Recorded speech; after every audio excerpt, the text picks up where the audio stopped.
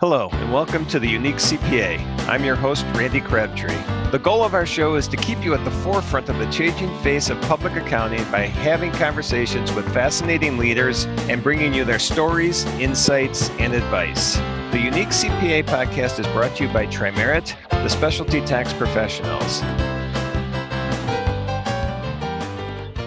Today, we're going to do things a little bit different than we've done in the past. We're actually not going to have a guest on the show today. I thought we'd do a little recap of what's been going on. Obviously, there's been a lot going on this year, but we're about a month past the end of tax season, which really is that the case? I mean, tax season's probably never ending this year. Maybe there was a little break after July 15th, which it seems even weird saying July 15th was the end of tax season, but maybe there was a little break after July 15th. But I know everybody's ramping back up again already. September 15th is coming up fast. October 15th is coming up fast. And with PPP loan and forgiveness, really busyness is not going to end this year. At least I don't think so. But what I wanted to talk about is that we all been so focused on helping our taxpayers, helping our clients with putting cash into their businesses. I mean, PPP loans and IEDL and the mainstream lending and deferral of payroll taxes or payroll retention credits. We know all these things out there that are available to taxpayers now.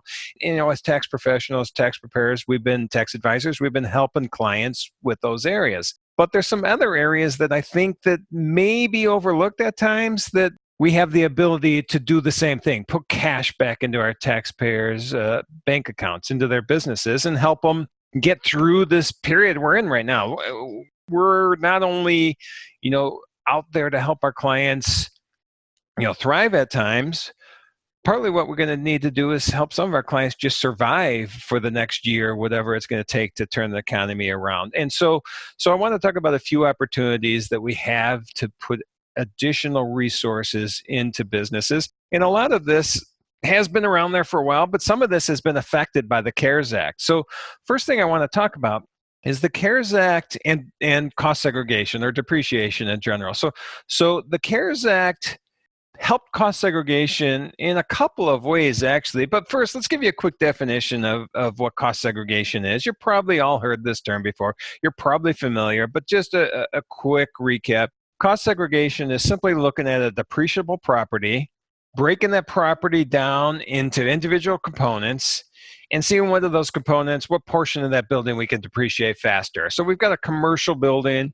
We've got that sitting on the books at 39 years. What we're going to do is we're going to go in and look at that building when someone's doing a cost segregation study and seeing what portion of that building that we can break down into maybe 5, 7, or 15-year property and getting a quicker write-off. I mean, we're accelerating depreciation. Now, there's actually an opportunity to, the Tax Cut and Jobs Act and some other things have created an opportunity where we can have some additional things within that building, 179 eligible. And now there's actually an opportunity to have some of that building bonus eligible as well.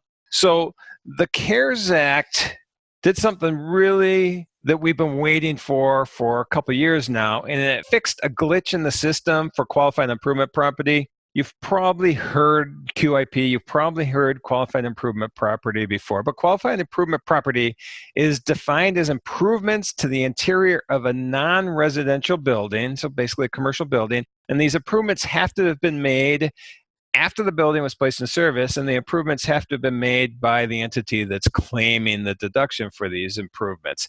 Now, those improvements exclude enlargements, elevators, escalators, and internal structure framework of the building. But QIP, there was an issue when QIP was originally defined in the Tax Cut and Jobs Act. And not initially defined. Actually, the QIP property, a lot of people think it was probably initially defined in the Tax Cut and Jobs Act. It was defined in the PATH Act. But what the Tax Cut and Jobs Act did is took QIP property and tried to roll other depreciation methods into QIP property. So it was taking qualified leasehold improvements, qualified restaurant property, qualified retail improvements, which had their own definition, and taking those and lumping them in all into QIP property. The goal in the Tax Cut and Jobs Act was to make this QIP property bonus eligible. And to be bonus eligible, you had to have a lifespan of less than 20 years. Now, QIP property in the PATH Act was actually bonus eligible, but it was bonus eligible because there was a special stipulation. Basically, it says it was 39-year property, but it was still eligible for bonus depreciation. So the goal was to make this QIP property bonus eligible. To be bonus eligible, you had to have a lifespan defined as 20 years or less. Well, in the Tax Cut and Jobs Act, they did not define the lifespan of QIP property. And because the lifespan was not defined, it reverted to 39-year. And because it was 39-year property, it was not bonus eligible. So the goal was to define it as 15-year property. But because of this, what's been called the retail glitch was out there. That lifespan was not defined. And all of these items that used to be bonus eligible, the qualified leasehold improvements, the qualified restaurant property, qualified retail improvements, now we're not bonus eligible because of this glitch. So the CARES Act then came around, months ago now, and fixed this. We've been waiting for it for a few years. It fixed it.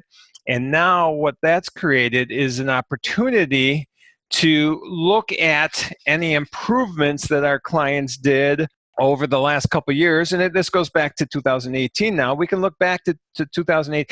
Originally, it was defined from September 27th of 2017 going forward. That September 27th, you probably all heard this, September 27th of 17 through the end of 17, we actually had 100% bonus depreciation eligible on QIP property. But then when this new Tax Cut and Jobs Act rules or laws, regulations kicked in at the beginning of 18, that's when that lifespan definition changed, and we no longer had that. So this is now we're able to go back to the beginning of 18, look at our clients, look at anybody that did any improvements to their non-residential property, to the interior of that non-residential property, and see if it is QIP eligible. If so, there's some significant write-offs that are available to our taxpayers, to our clients, that can really help offset any taxable income. And honestly, we probably have taxpayers that have some nice profits in 18 or 19. Economy was good. 20 could very well be a down year. And so if we can recapture taxes paid in those years, that's great. But we not only can recapture taxes paid in those years potentially, the CARES Act did something else that was pretty cool. It allows NOLs now to be carried back 5 years. The Tax Cut and Jobs Act had put limitations on NOLs. We could only write off or eliminate 80% of our taxable income with NOLs. That has been, the restrictions have been taken off of that for 18, 19, and 20 now. And now we can carry NOLs back from any of those years, 5 years back. And so if we're doing a cost segregation study for a client, let's say QIPs plays into it as well. It doesn't have to, but let's say QIP plays into it as well. Create a significant deduction in the current year for that taxpayer, 18, 19, or even 20 at this point.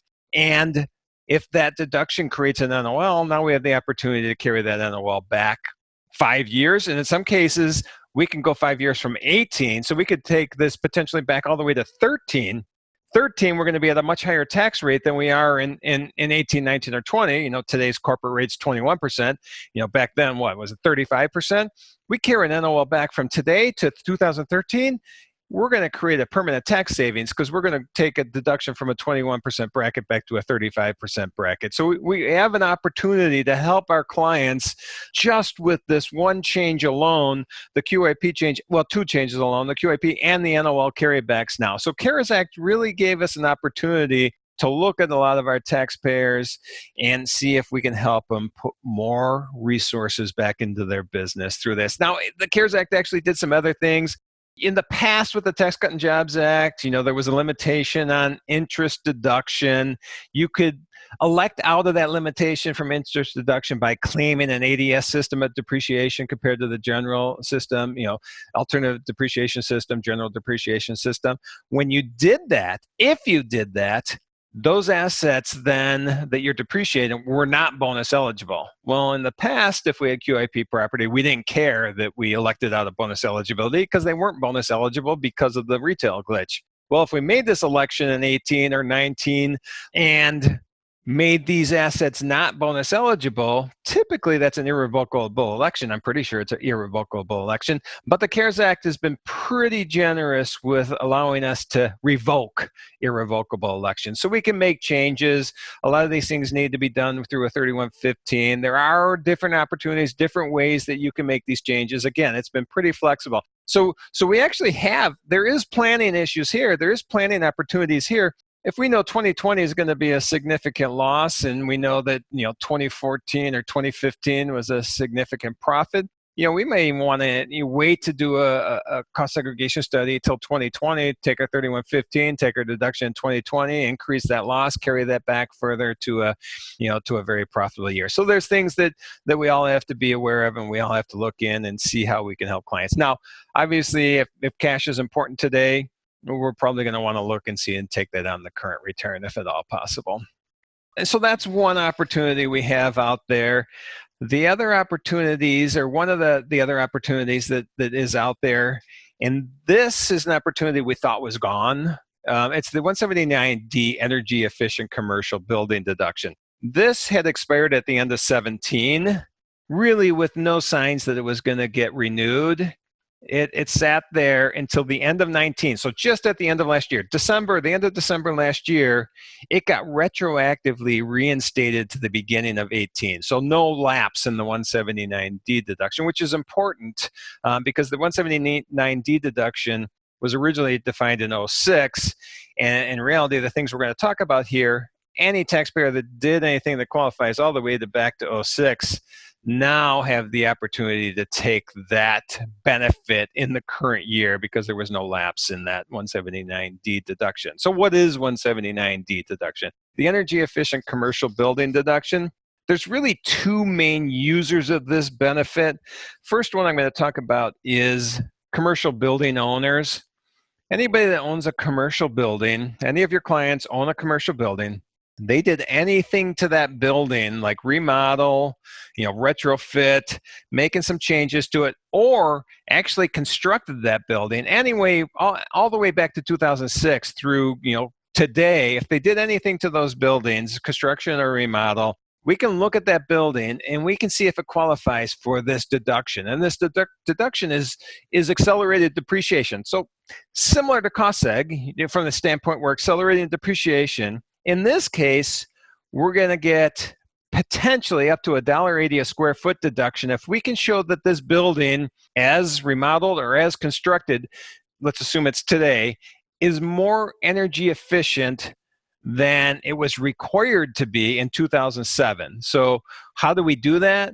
We computer model that building as if it's meeting 2007 energy usage standards, which an industry puts out. We computer model that building today as it was constructed or remodeled. We compare the two in a computer model and see if we meet certain percentages of energy usage. And if that building is 50% more energy efficient today, we get $1.80 a square foot deduction. So that's a nice accelerated benefit that's out there. Now, if it's not 50% more energy efficient, we could break it down into one of three areas and potentially get 60 cents or $1.20 a square foot. And then in some cases, we can actually get 30 cents a square foot based on some other criteria. We're not going to go into that today. We just want to go over this quickly just to show you that there's benefits out there. But we'll look at HVAC, we'll look at lighting, we'll look at building envelope, we'll look at those three areas and see if we can meet these requirements. And if so, we can get this $1.80 a square foot accelerated depreciation deduction in this current year. Now, that's the building owner. Another area, which is actually people get more excited about, is when we're talking about government buildings. If we're looking at the designer of that government building, the architect, the engineer, the general contractor, mechanical contractor, whoever it is that's helping this government entity design one of those three areas, HVAC, lighting, or building envelope, and those areas meet the requirement to make this building more energy efficient, that government entity can't use this deduction. So what happens is they're able to allocate this deduction to the designer of the building. So now for that designer of the building, this is not accelerated depreciation. this is, basically a free deduction, a Schedule M adjustment. It's going to be, expenses on tax return not included on books. We're going to get, 100,000 square foot, government building that we get an allocation to. We have a $180,000 potential $180,000 deduction that's just going to get allocated to us. Now, the reason that this is probably more popular on this end is a lot of times commercial building owners have so much depreciation already. Maybe they're not going to get advantage of this additional $1.80 a square foot today. They may tomorrow or a year after that. But we've got general contractors, architects, engineers, that very profitable businesses potentially that can now use this deduction and help offset some of that income. So that's out there. Another way we can do help our taxpayers with tax savings, turning that into cash. And again, if this generates an NOL, we have those same opportunities we had with cost seg. Can we carry that NOL back? Now, we can do a 3115 on the current year, or we have to do a 3115 on the current year if this deduction was any year prior than today. But if we can look all the way back to 2006 for the building owner. For the designer of the government building, we have to look at it any open tax year. So typically the last 3 or 4 years. Another very good opportunity out there for our taxpayers. And since we're talking about energy, let's talk about residential for a second. There's a credit out there for energy efficient residential properties. And this credit's available for the developers, general contractors, whoever's developing this residential property. If we can meet certain requirements, and it's the similar mindset of the 179D, the deduction, in this case it's a credit, similar mindset, let's show that we're more energy efficient than a certain other type of entity would be. And if we meet these requirements, as the developer, we can get up to a $2,000 per unit credit. So if we're building one home, probably doesn't make sense to look at this. We have a developer that's building a apartment building with 100 apartments on it or 100 condos in it. There's a $200,000 deduction sitting there for them that we just need to go and investigate and determine that it meets these requirements. And then all of a sudden now they've got this cash available for themselves to pay their taxes. So another way out there to help with tax savings for taxpayers. And then one last thing I just want to mention, because this is often overlooked, is the R&D tax credit. A lot of times there's confusion on the R&D tax credit. A lot of taxpayers don't think they qualify for it. They think I'm not doing anything that's new. This is out there already, and that's not the requirements. The R&D tax credit's available to anybody that can meet a 4-part test with their projects. So the 4-part test is pretty straightforward. This is Code Section 41. The first part says, do we have a new or improved product or process, is usually how I summarize it. But the code says, do we have a new or improved product, process, technique, formula, invention, or software? So it encompasses a lot of things. Number 2 says we have to have technology involved with this project that we're working on. So, engineering, computer science, material sciences, chemistry, biology, some kind of hard science involved in the project. Pretty straightforward on those first 2. Number 3, and this is where confusion comes in often with the R&D tax credit. Number 3 is we have to have uncertainty in the project. And this is where it doesn't have to be, can I even do this type of uncertainty? Is this even possible uncertainty? It can be uncertainty of, can I do this better, faster, cheaper, more efficient? If I'm manufacturing a product and it's taking me 10 minutes to manufacture this product, I can't make money at that. Can I figure out how to make this in 7 minutes? Can I reduce the operations? I'm currently have 5 operations and then assembly time. Can I reduce that to 3 operations and reduce my assembly time? Can I reduce my waste? Can I just be faster? And so that's enough uncertainty to qualify for the credit. And because we have that uncertainty, the 4th part is we're going to experiment. And experimentation is simply, it could be trial and error, it could be prototyping, it's evaluating different alternatives to see if we can come up to a solution to a problem we have. I need to reduce the time I'm manufacturing this product. How do I do that? I'm going to experiment. I'm going to try different alternatives. I'm going to redesign this part to see if I can, instead of have two parts and assemble, I have one part. So as long as we meet those four parts, we have a project that we need to look at for the R&D tax credit. Typically, people think of this as a manufacturing credit, and it's not just a manufacturing credit. Software is obviously a key user of the credit, but anybody that meets that four-part test can qualify for the credit. So it's often overlooked, but anybody that's doing anything, designing, developing, testing, prototyping, even if it doesn't look like they're an R&D company. We have an insurance company that develops software to help manage their policies. That can qualify for the credit.